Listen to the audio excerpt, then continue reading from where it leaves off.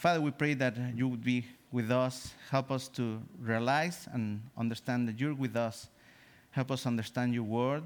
Speak to our minds, our hearts, that we would be able to listen and see what you're asking us to do. We pray these things in Jesus' name. Amen.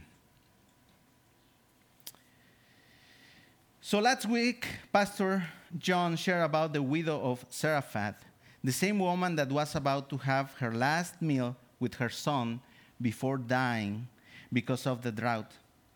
Being saved by God through Elijah, working a miracle, they survived and have food in abundance.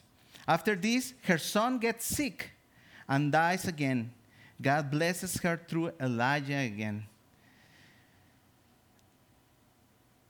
by raising the child from death to life. Jesus' life, death, and resurrection has brought us from death to life, and because of resurrection power, we know the word of the Lord is truth over suffering, truth over sin, and truth over death. So, as we just read now, we see when Obadiah asks Elijah if he is really going to show himself before Ahab. Elijah answers, "As the Lord of hosts lives, before whom I stand, I will surely show myself to him today." Elijah will risk his life in order to go before Ahab. And let us not forget that Ahab has been wanting to kill Elijah for more than 2.5 years. But Elijah promises Obadiah that he will be there because the Lord who lives is with him. So our main point is because our God is with us, we can obey. From our passage today, we read about 4 characters who help us visualize what obedience or disobedience looks like. So we'll compare these 4 characters, notating their qualification or disqualification in obeying God's word. So number 1, starting with Jezebel. She is the wife of King Ahab. She is the daughter of Ethbaal, king of the Sidonians. And as it is clear in her father's very name, Ethbaal, she is to a Baal worshiper. As we read in verse 4, Jezebel cut off the prophets of the Lord. Obadiah hit 100 of God's prophets. Can you imagine how many others she had already killed? Jezebel is trying to annihilate not only the leadership of the Lord's worship, but to eradicate God's worship completely, as well as his true followers. Jezebel knows God's power. She has seen the consequences of their idolatry, which resulted in a very long drought. But instead of repenting from her idolatry and coming to know who is this God, she continues in her blindness and stubbornness to hold to her Baal worship. She keeps betting on the losing teams. So, Jezebel, you're disqualified in obeying God's word. Number 3, we have another great contestant, King Ahab. He did evil in the sight of the Lord more than all who were before him. That's what it's written in 1 Kings 16:30. He married an idolater woman, Jezebel, who has been slaying the prophets of the Lord, and he has done nothing to stop her. He built a temple and an altar to Baal, and he worshipped him as well as Asherah. In verse 33, it says, Ahab did more to provoke the Lord, the God of Israel, to anger than all the kings of Israel who were before him. As we read, Ahab calls Obadiah, who is his servant, to go look for spring water of water or grass and save the people? No, to save the horses and mules. Look what it says in verse 2. Now the famine was severe in Samaria. Ahab is very worried about his horses and mules. The guy is so selfish and full of himself. If there had been a drop of mercy, he might have thought of the people's suffering and may have repented from his unfaithfulness to the Lord and come back to him in humility. But Ahab would have none of it. We see his arrogance in verse 17. When Ahab saw Elijah, he said, "Is it you traveler of Israel?" Ahab is not saying, "Look what God has done to us," but instead saying, "Look what you have done to us, Elijah, bringing this drought and famine. You deserve to die. If I kill you, it might please my sky god, Baal, and give us some rain." Here we have a man who knows what God is asking from him. Anyone from Israel would know the Ten Commandments, especially the first one: "You shall have no other gods before me." Ahab is blind and stubborn as his wife and refuses to repent. So Ahab gets fully and totally disqualified for not obeying God's word. But going 100%, and not only that, but going 100% against God's word. So, sorry, Ahab. Looking at these two cases of idolatry, we may tend to think how ancient to bow to wooden or metal idols. I mean, that's not today, right? Perhaps it is helpful for us to ask, how do we see idolatry today?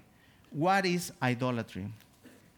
Even if we look at the Encyclopedia Britannica, it gives us a decent definition. It says, idolatry is the worship of someone or something other than God, as though it were God. The first of the biblical Ten Commandments prohibits idolatry. You shall have no other gods before me. A person becomes guilty of more subtle idolatry, however, when although overt acts of adoration are avoided, he attaches to a creature or thing the confidence, loyalty, and devotion that properly belong only to the Creator. That was in the Encyclopedia Britannica, so pretty good. What or who are we devoted to?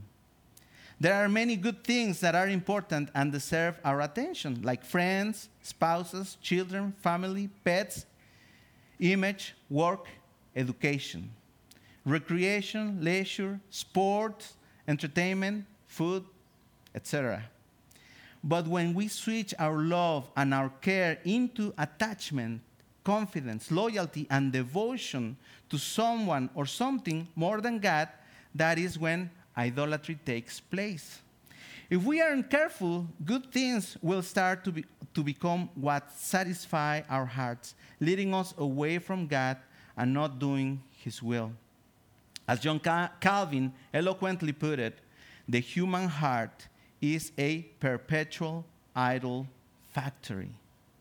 The human heart is a perpetual idol factory. Do you periodically do a heart check for idolatries that are sneaking in?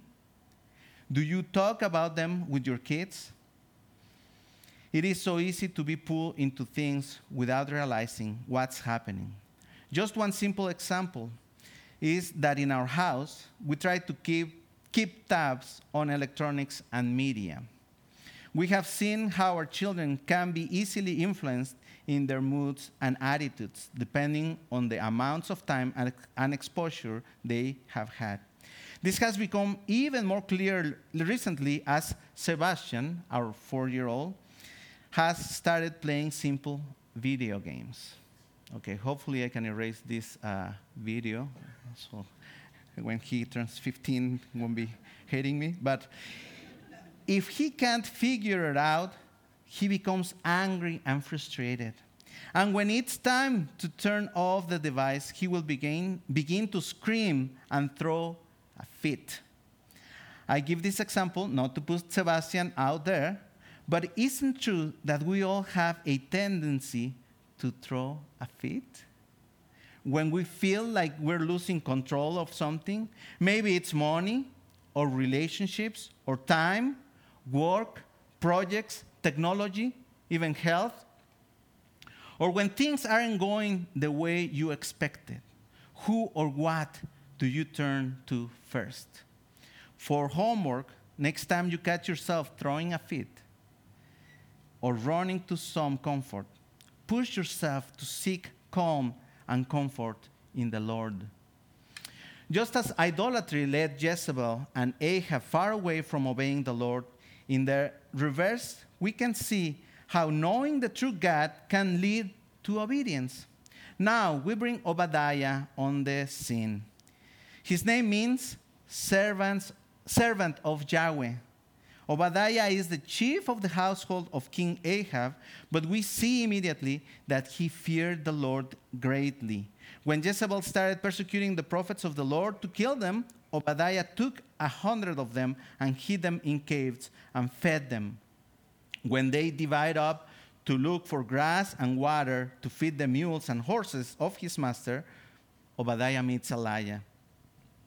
As Obadiah fears God greatly, he respects and submits to the prophet of the Lord by falling on his face and saying, "Is it you, my lord Elijah?" Elijah answers, "It is I. Go tell your lord, behold, Elijah is here." Obadiah is afraid that when he goes and tells Ahab about Elijah, that Elijah might disappear, leaving an angry lion to devour Obadiah. Elijah promises to be there, and Obadiah trusts and obeys.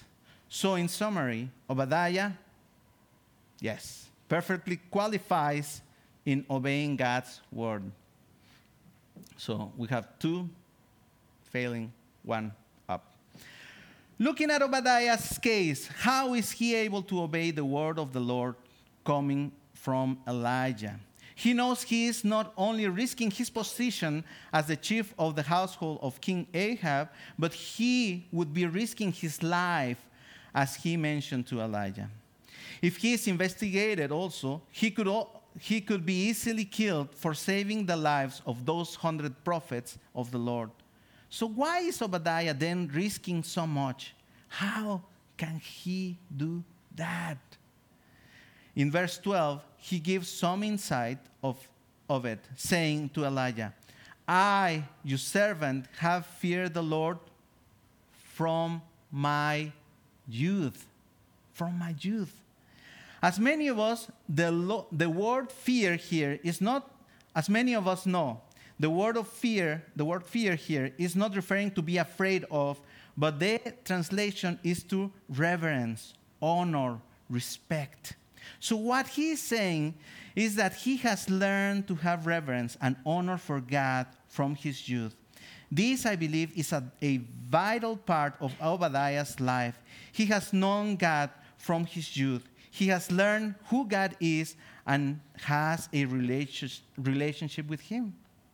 That is why he can risk his life, not only in this new task of telling Ahab that Elijah sends for him, but even to risk his life to hide the 100 prophets of the Lord. Parents, how are we guiding our children to get to know the Lord?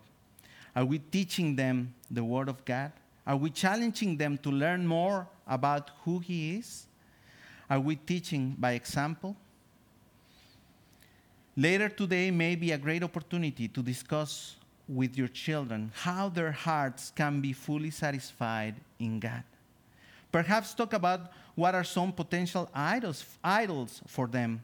And for you as parents, this would be a great opportunity for you to talk about how God has freed you from your own idols and how the Lord is growing you in love for Him. If you don't have children, if you're single, ask the Lord to reveal in your heart, what are the things that I'm more attracted to? And am I really having a close relationship with the Lord? Am I growing? Am I seeking His word? Am I praying? Do I want to have a close relationship with Him? These conversations need to be, and also this thinking through, need to be had over and over again. It is never a once and done prospect, as the world will continually try to grab our attention. And our last, but definitely not least, contestant of all is Elijah. He's teaching Obadiah to obey God's word by example. If you remember, the name Elijah means Yahweh is my God. Yahweh is my God. And what God has called Elijah to do, there is no doubt that Elijah is constantly obeying his God. Previously, we have seen that Elijah is bound to the word of the Lord. At the beginning of this series, the Lord says to Elijah, "Go and confront Ahab." And he goes and does it. Then he says, "Go and flee, and I'll provide for you." And he flees, and the Lord provides. Then the Lord said, "Go and take refuge with a widow." And he goes and takes refuge. And now, yet again, the Lord says, "Return and confront Ahab." Elijah has been faithfully obeying God's word, and similar to Obadiah, he's often risking his life. This time, Elijah promises Obadiah that he will be there to meet Ahab. The way he's promising that he will be there is by using a loaded name of the Lord. He says, "As the Lord of hosts lives, before whom I stand, I will surely show myself to him today." The Lord of hosts, meaning the almighty, powerful Lord of the armies, Lord of the sun, moon, and stars, the Lord of the armies of angels ready for the battle. This is the Lord of hosts who lives. Yes, he's a living God, not like Baals or Asherah that are deaf and non-responsive. My God lives and even brings back to life those who were dead, being the case of the widow's child that we saw in the previous chapter last week. Before whom I stand. I am not alone and have not been alone. Elijah, Yahweh is my God. He is with me. And I can do anything he asks from me because he is with me. I can even confront the meanest guy in the whole earth, even risking my life, because the mighty God, the mighty Lord is my God, and he is with me. It is like a big mean boy who is bullying everyone around and comes to you to push you or bully you, but your friend, who is much bigger and stronger, comes to protect you from this bully. Wouldn't you feel good about it? Wouldn't you feel at ease? My friend is with me. He has my back, so I'm okay. Even brave to confront the bully so he would stop taking advantage of others. I mean, it's a very silly example, but gives us the idea, right? No comparison, I know, sorry. But it gives us the idea that he is with us, and he gives us the confidence to do or act as he pleases, as he wants us to do. Elijah knows who is with him. He knows that the Lord is all powerful and has control over everything. So Elijah can do whatever God asks. When he meets Ahab, Ahab calls him, "Is it you troubler of Israel?" And Elijah says, "I have not troubled Israel, but you, Ahab, because you have abandoned the commandments of the Lord and followed the Baals." Elijah confronts Ahab and calls him to repent. Elijah is saying, "It's not me who has caused this famine and drought. It is the Lord God Almighty who lives and is worthy of our praise. And he has done it so you can not only see his power and control over everything, but for you to turn away from your idols and worship him by obeying his commandments. He is worthy of our worship and obedience." Ahab yet again does not listen and wants to continue challenging the Lord of hosts.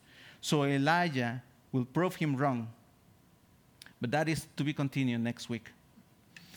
For now, we get a little taste of Elijah's character and obedience. He seems not to have any problem obeying the Lord, and that is because he knows him well. He knows the Lord's power and control over everything. He testifies and he is with him.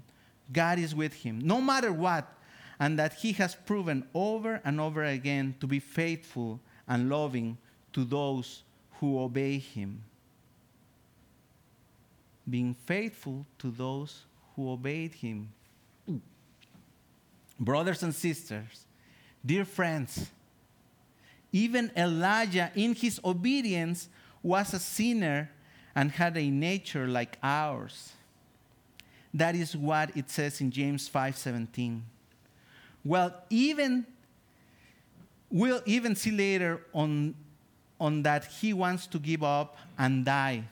I mean, if you know Elijah's story, he wants to die, he wants to give up. We may ask, so if this powerful prophet of God could not have it all together, what about me? I have not obeyed God, even in the 2 commandments he gave us, to love our God with all our heart, mind, soul, and strength, and our neighbor as ourselves. Less the whole commandments. Friends, we're totally fried. But let me remind you that there was a better Elijah, humbling himself, being Emmanuel, God is with us, who was able to obey the commandments of the Lord perfectly, who never sinned, even being taken to the cross for something he never did. And because of that, he rose and lives again. His name is Jesus. Yahweh saves. Ahab thought that killing Elijah would solve the problem, but he was totally wrong. Neither Elijah nor God were the problem. Ahab's heart was the problem, and sadly, he never repented. Killing Jesus actually solved the problem, so he could pay for the sins of those who repent and believe in him. He has died for our sins so we can live.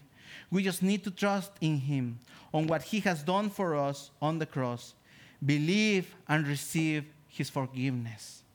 And as a result of his sacrificial love, he came to be with us and now living his Holy Spirit with us. We can trust him, worshiping him by obeying his commandments for his glory.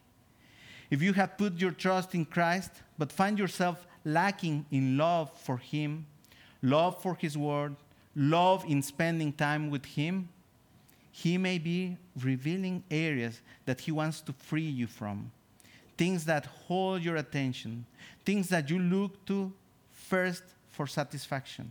Ask the Holy Spirit to do a new work in your heart to free you from the things that you prefer over him. Seek ye first the kingdom of God. And then later on it says, and all these things shall be added unto you. As a friend once mentioned, God has never asked me to give up anything that wasn't already detrimental to me. God calls us to a greater love, a deeper love, a more satisfying love that is far above anything else this world can offer. This is Christ's love, and out of an overflow of that love, you will be freed to obey with joy, because he is with you and never will forsake you through the power of his Holy Spirit. Let's pray. Father, thank you for your word. Thank you for these examples that help us see how we can disobey you by idolatry, and how we can obey you by worshiping you, enjoying a close relationship with you, Father. Help us obey not out of fear or just a lack of knowledge of you, but rather knowing you better, knowing your love through Christ our Savior and Lord, and help us obey and please you out of joy. We praise you and we thank you. In Jesus' name, amen.